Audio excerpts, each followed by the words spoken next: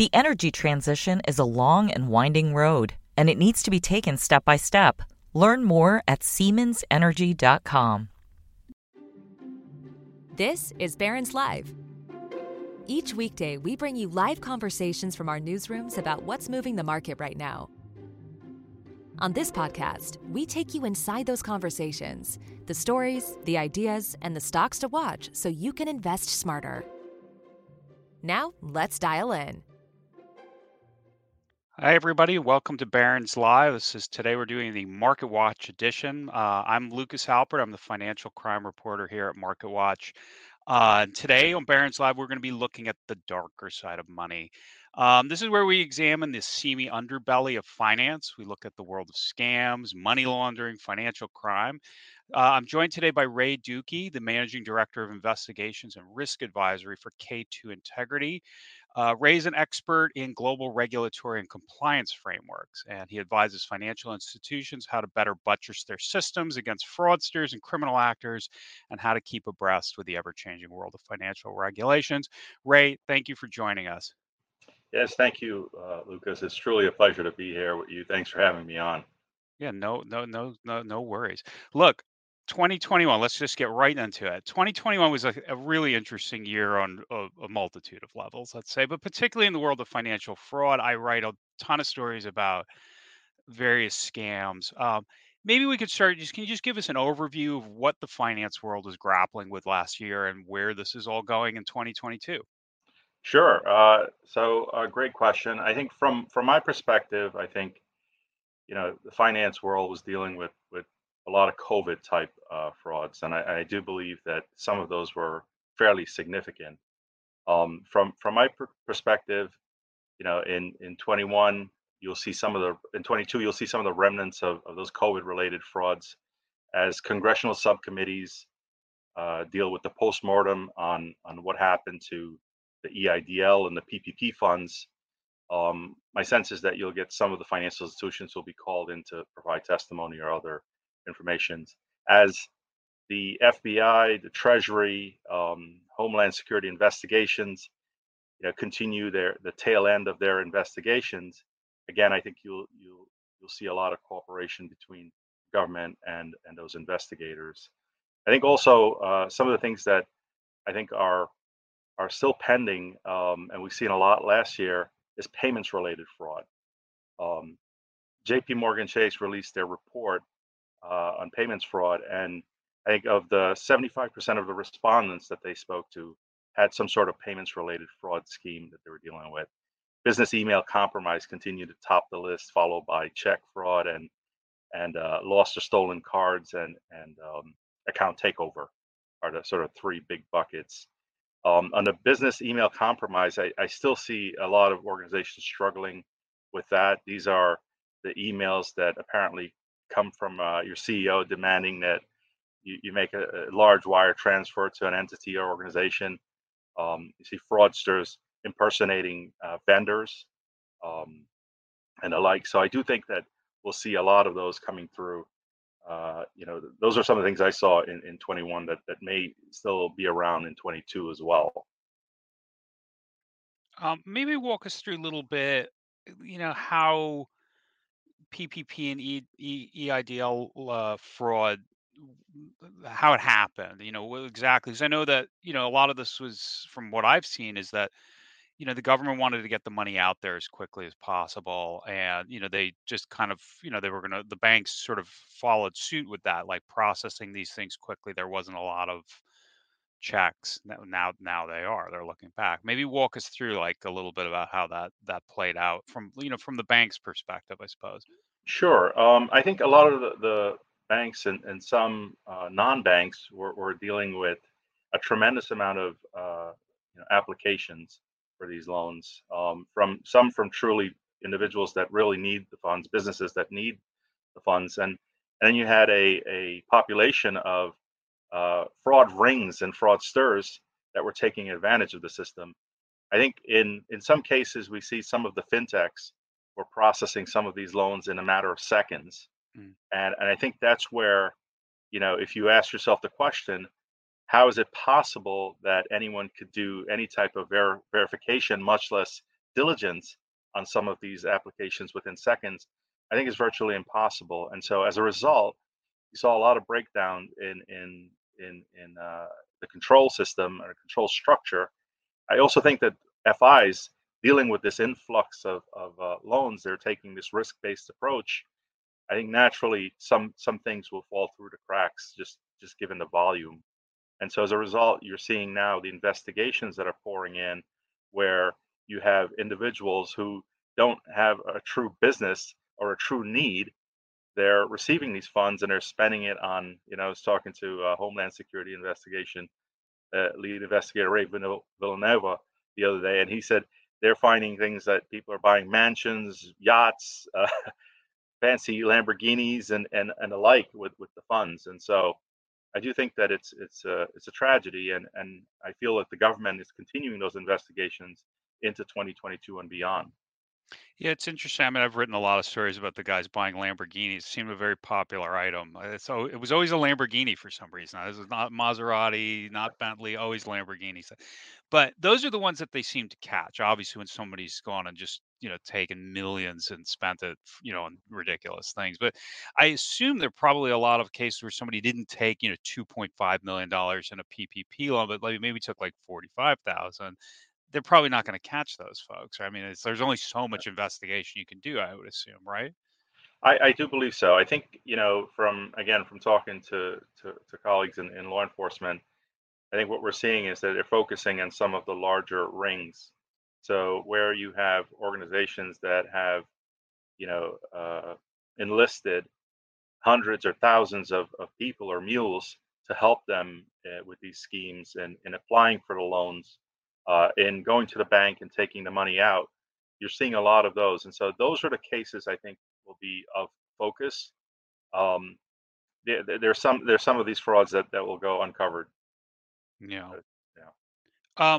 In our conversations, not on this format, but you've talked about this year, obviously there's a lot of, new round of government spending that's coming and with the infrastructure bill, and if, any remnant of the Build Back Better bill ever passes, what is that going to mean for the world of fraud?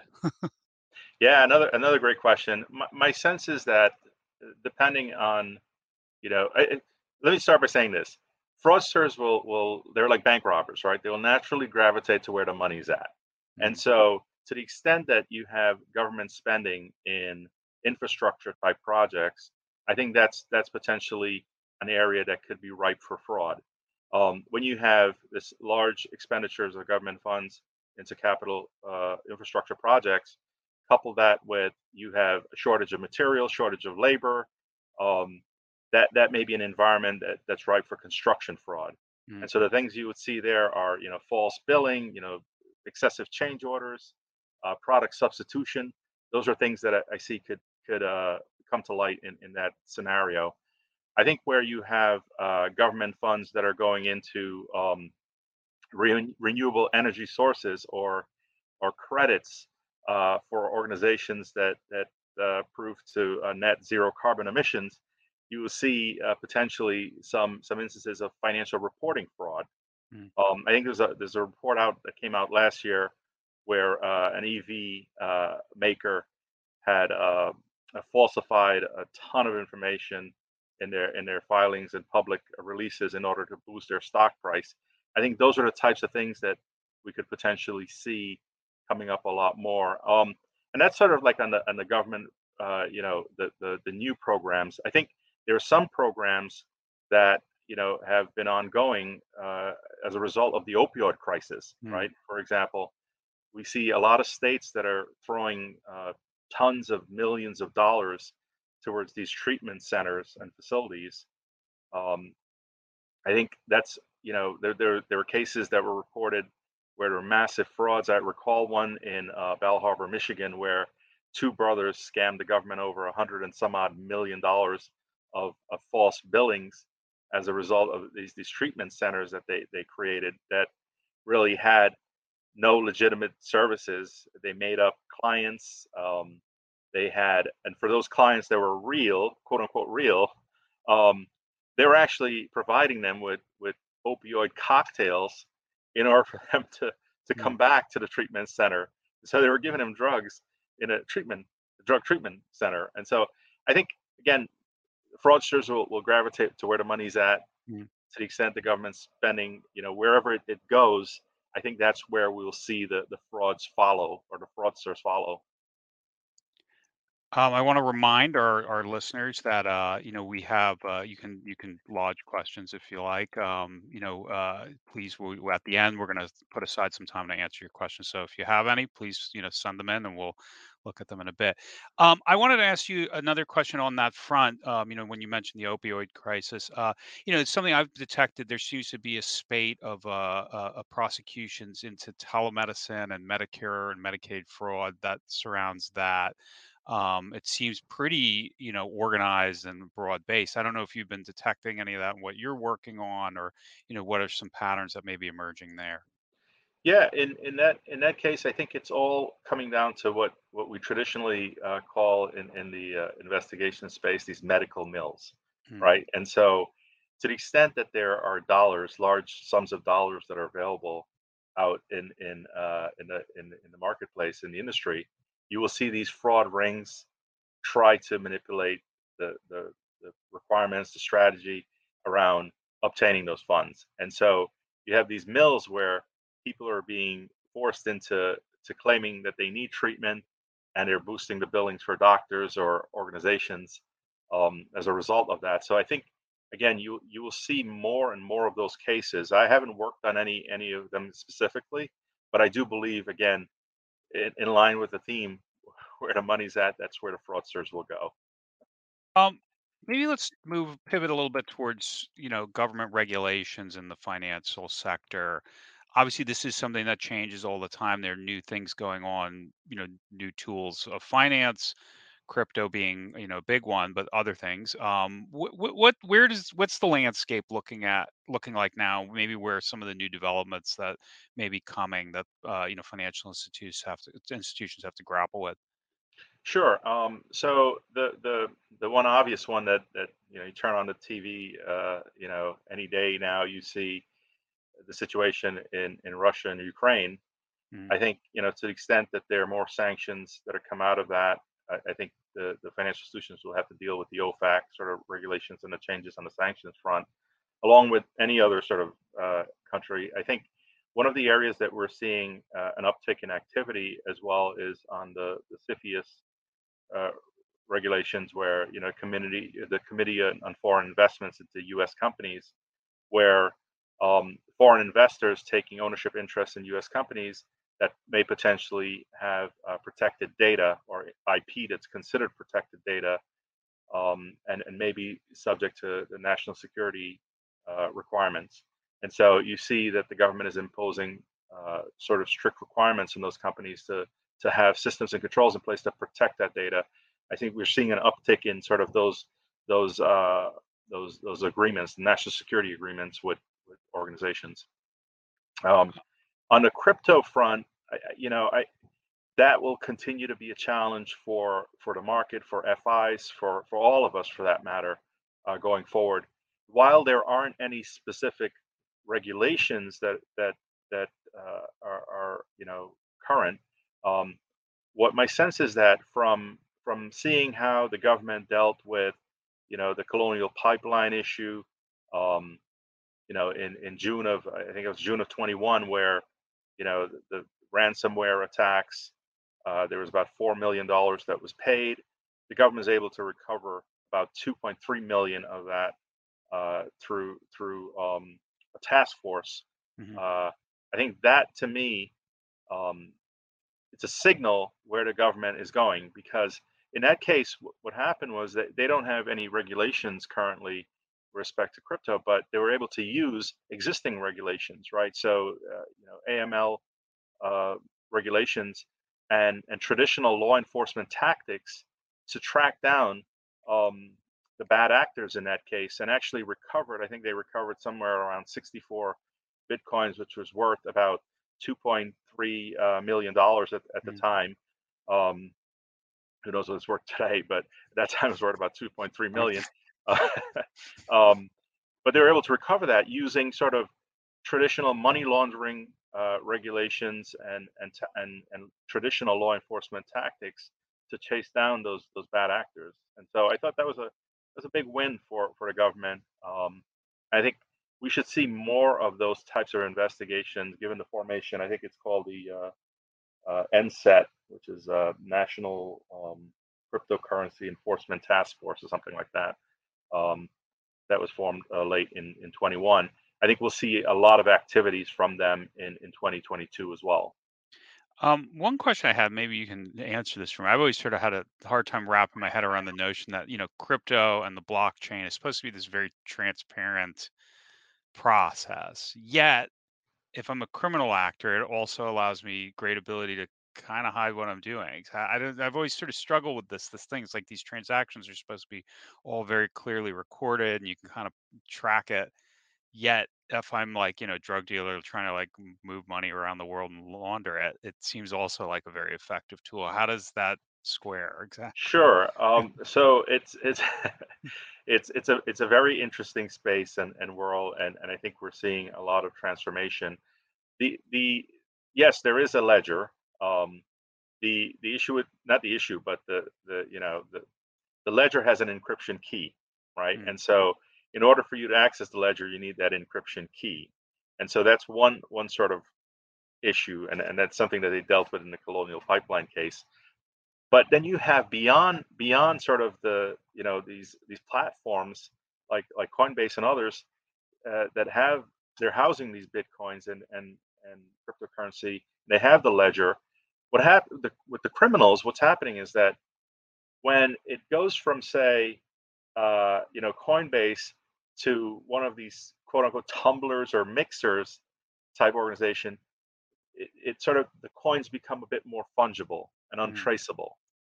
And so, it's harder for you to trace it after that. So there's some question, and I think the government is again looking at this to the extent that these mixers and tumbler type businesses are serving in the capacity of a money launderer, right? Seems like that's all it would be, right? I mean, what would Right, be the exactly. legitimate purpose for doing this? Like, Well, well, there's some argument that if you in cash is truly it's untraceable, right? right. Because so you want to have that same level of protection here in a different currency, and so there's some argument, philosophical argument, I would say, but the way the government is treating this is that if these actors are using it in the capacity of money laundering, right? They're using these mixing and tumbling services in the capacity of money laundering, then it becomes illegal. And so that's again they're using traditional on the books regulations to prosecute these criminals. But Sure. the idea is that if you move the money, move the bitcoins around, fast and into different accounts, it becomes harder to trace them. And so that coupled with the fact that you have this encryption key, that's sort of a level of protection, if you will, for some of the fraudsters. But it as proven in the Colonial Pipeline case, the government was able to actually get access to that key and then trace the funds. How they did that? That's an interesting question. There's some speculations about Mm. what they did and how they got it, but I don't know that they will tell us. I'm sure they want to keep that close to the vest so they can use it again without anybody knowing. Absolutely. Maybe we talk a little bit about technology now. The banking world is obviously always trying to, upgrade their systems, be as, secure against fraud and various, efforts at malfeasance as possible. What are some of the advances in the last couple years and going forward that, banks and financial institutions are looking at to stay ahead of the curve here? Sure. You see a lot around surveillance programs. There are advances in technology on that front in terms of the monitoring of transactions through a system. I think there's some new and neat tools that are out there. I think you see a lot of customer authentication or transaction validation type tools that are out in the marketplace. I will tell you that some of the organizations that take advantage of this are stay ahead of the curve are doing better. I would say there are still some of my clients that I talk to that are struggling with this. Right? It's you think about infrastructures that have been set up, many years ago, and are in existence today, um, and it would be very difficult for those organizations to update, upgrade, or even wholesale, implement new systems. It's a tremendous undertaking, and so what I'm seeing is that a lot of our organizations they're trying to add new features, and that's where we tend to provide some assistance, talking to them about what you could do in incremental bits and pieces of changes to help address some of the modern day risk around these business email compromise and email coupled with ACH and wire frauds, Hmm. how to tackle those from a transaction monitoring perspective, and then also how to tackle those from a transaction verification perspective, right? So how do you know that your customer is actually asking for that particular wire transfer or ACH transfer? And so those are the areas: customer authentication, transaction monitoring. There are constantly advances in those areas. The challenge, though, for organizations is how fast do you take that on, and how much of that do you take on at once? I think that's where we see some of our clients are trying to establish a balance, if you will.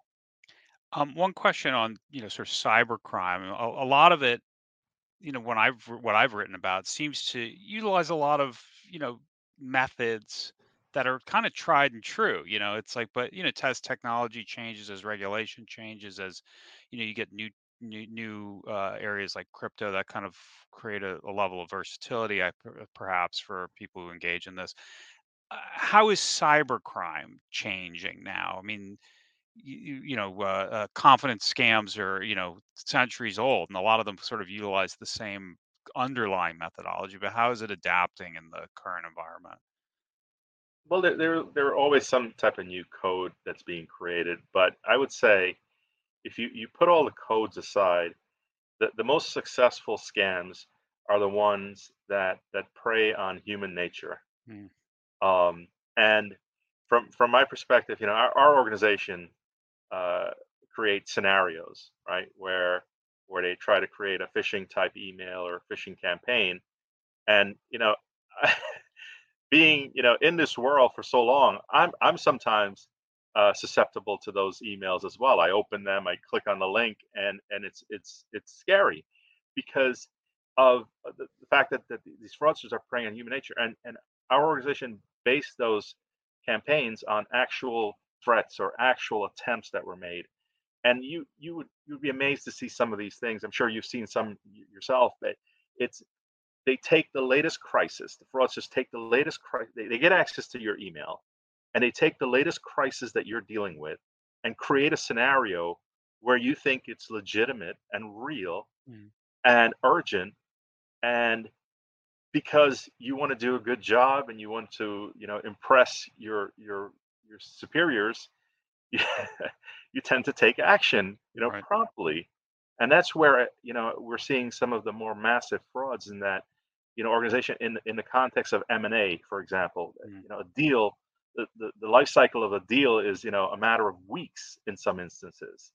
And so if they find out that the deal is ongoing, they would target those finance personnel within those organizations and shoot them an email seemingly coming from the CEO, right, or the CFO, and asking for a wire transfer to the law firm, which looks and feels like it has the logo.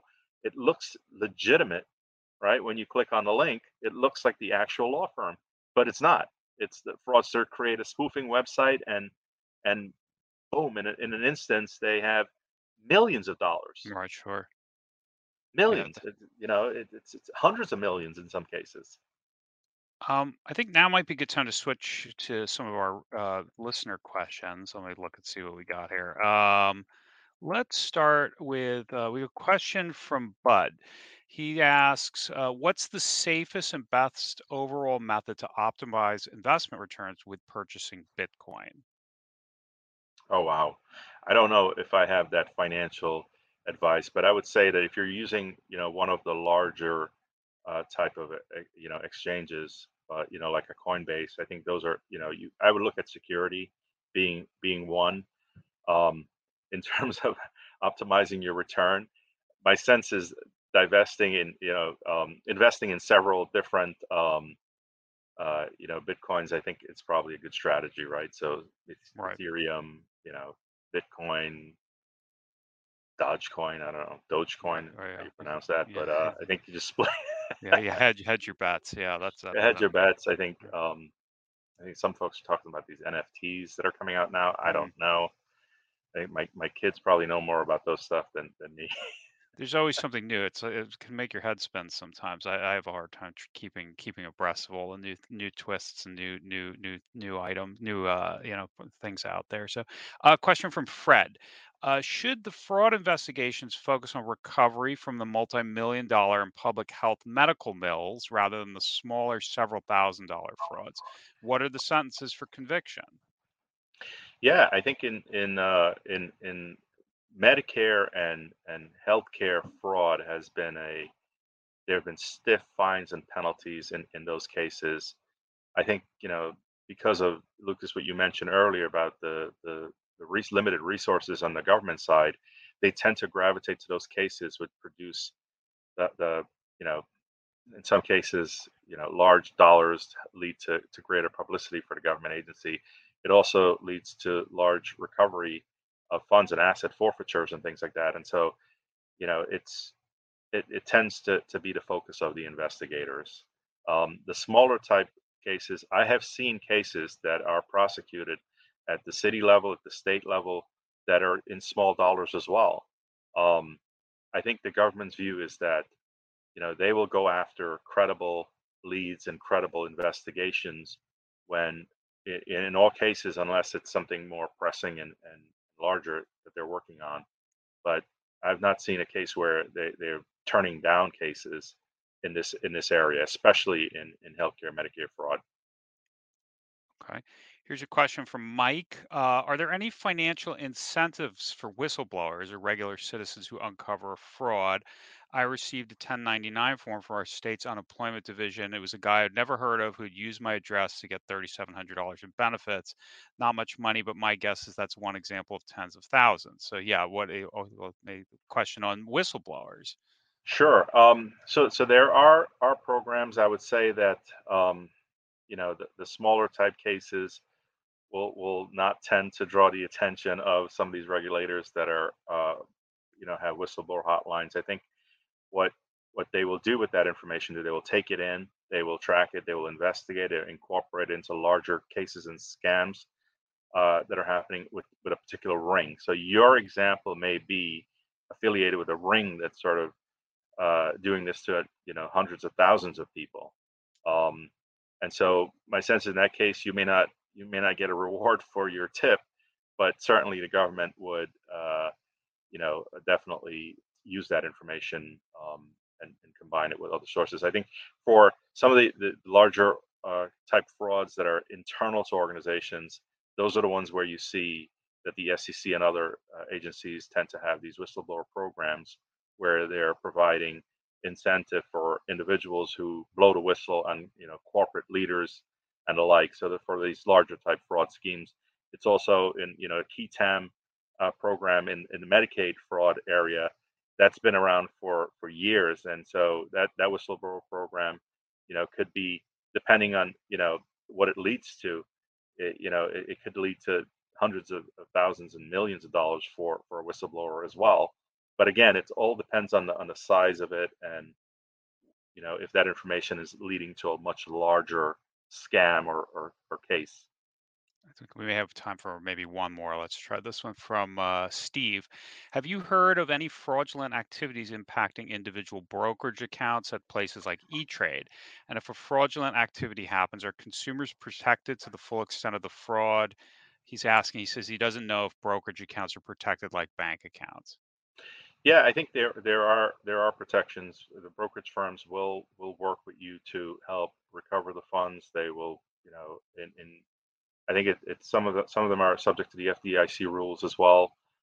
in terms of protection for consumers. I don't know what those amounts are off the top of my head, but my sense is that if there are frauds, the firms will work with you to help recover those funds, to protect your account, um, and the like. So we've seen cases where they they take those matters very seriously, and they help in sort of recovery of the funds. And then depending on the size of it, law enforcement may be engaged as well, and they have sort of more tools available to them to help with the recovery.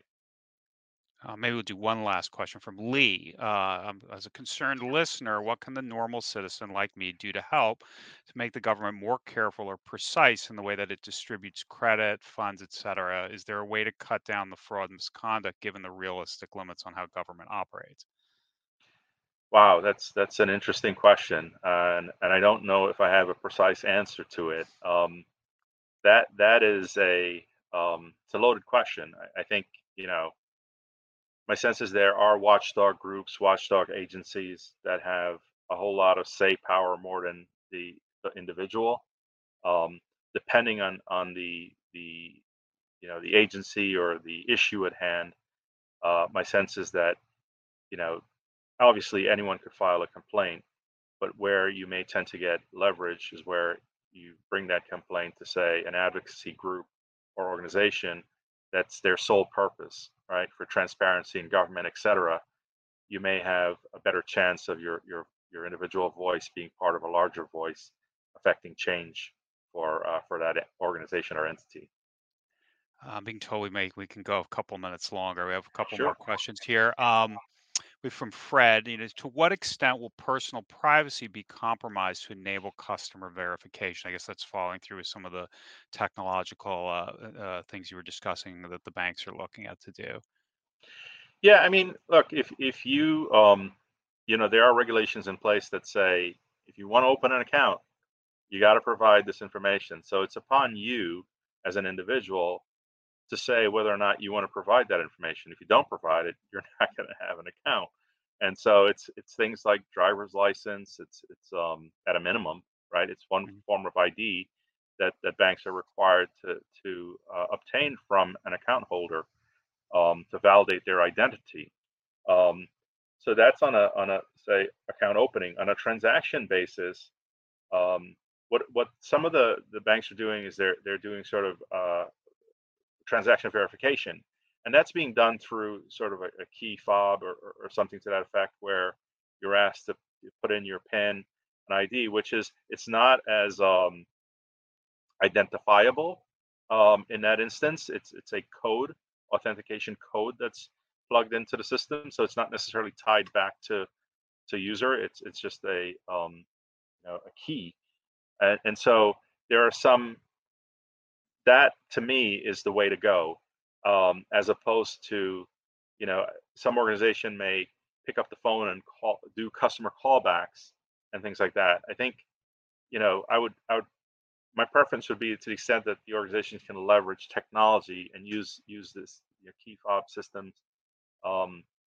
or like RSID and things like RFID and RSA. I should confusing things. Mhm. RSA tokens, All right. to confirm that the validity of the transaction. I think that's where you could have that protection, because the RSA is not necessarily tied to a name or identifiable information. It's a code. Got you. I think we got one last question here from Sure. George.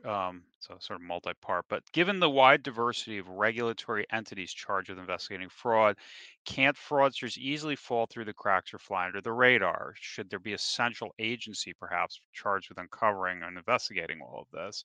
And what can citizens reasonably expect from government agencies to, be able to do to rectify fraud? Yeah. So the answer to that, it depends. I think, this, when an issue becomes large enough, right? Like cryptocurrency, and it becomes pervasive enough where it's impacting, critical infrastructure, the government will tend to create these task force, which is multi-agency. So in the case of, that Colonial Pipeline case, I think all of the alphabet agencies were Hmm, were right. involved in that, And so you have that there. In the case of, regulation I mentioned earlier, the CFIUS regulation for foreign investments, working on one of those cases in particular, we had representation from the Department of Justice, National Security, FBI, Treasury. There were multi-agency, what they call CFIUS monitoring agencies that were involved. Again, when critical important things for the country, you tend to see the government collaborating more and focusing on those things. Yes, individual agencies, unemployment fraud, for example, the Department of Labor, they're tremendously overwhelmed, but because it became such an issue, you see a whole bunch of other agencies that are involved in that now, including, Homeland Security, are looking at unemployment fraud, because what's happening is they're using the financial institutions to launder those funds. And that's where you have, now it becomes a money laundering issue. Then it's large enough that the Department of Labor is getting some help from some of these other agencies. I guess it's also, worth noting that usually with that regulation and law is usually at least 10 years behind technology. I mean, it takes a long time for the wheels of government to catch up, where, things that go on in the cyber world, change month to month. It's pretty interesting to see. I think that's all the time we have today. Thank you, Ray, for joining us, and thanks to our audience for tuning in. Please join Barron Live next Monday. Barron's Senior Managing Editor Lauren Rubin will speak with Deputy Editor Ben Levinson and Jonathan Waghorn, the Portfolio Manager of Guinness Atkinson Asset Management. They're going to discuss the outlook for global energy markets. Thank you all for listening. Stay well. Have a great day. The energy transition is a long and winding road, and it needs to be taken step by step. Learn more at SiemensEnergy.com.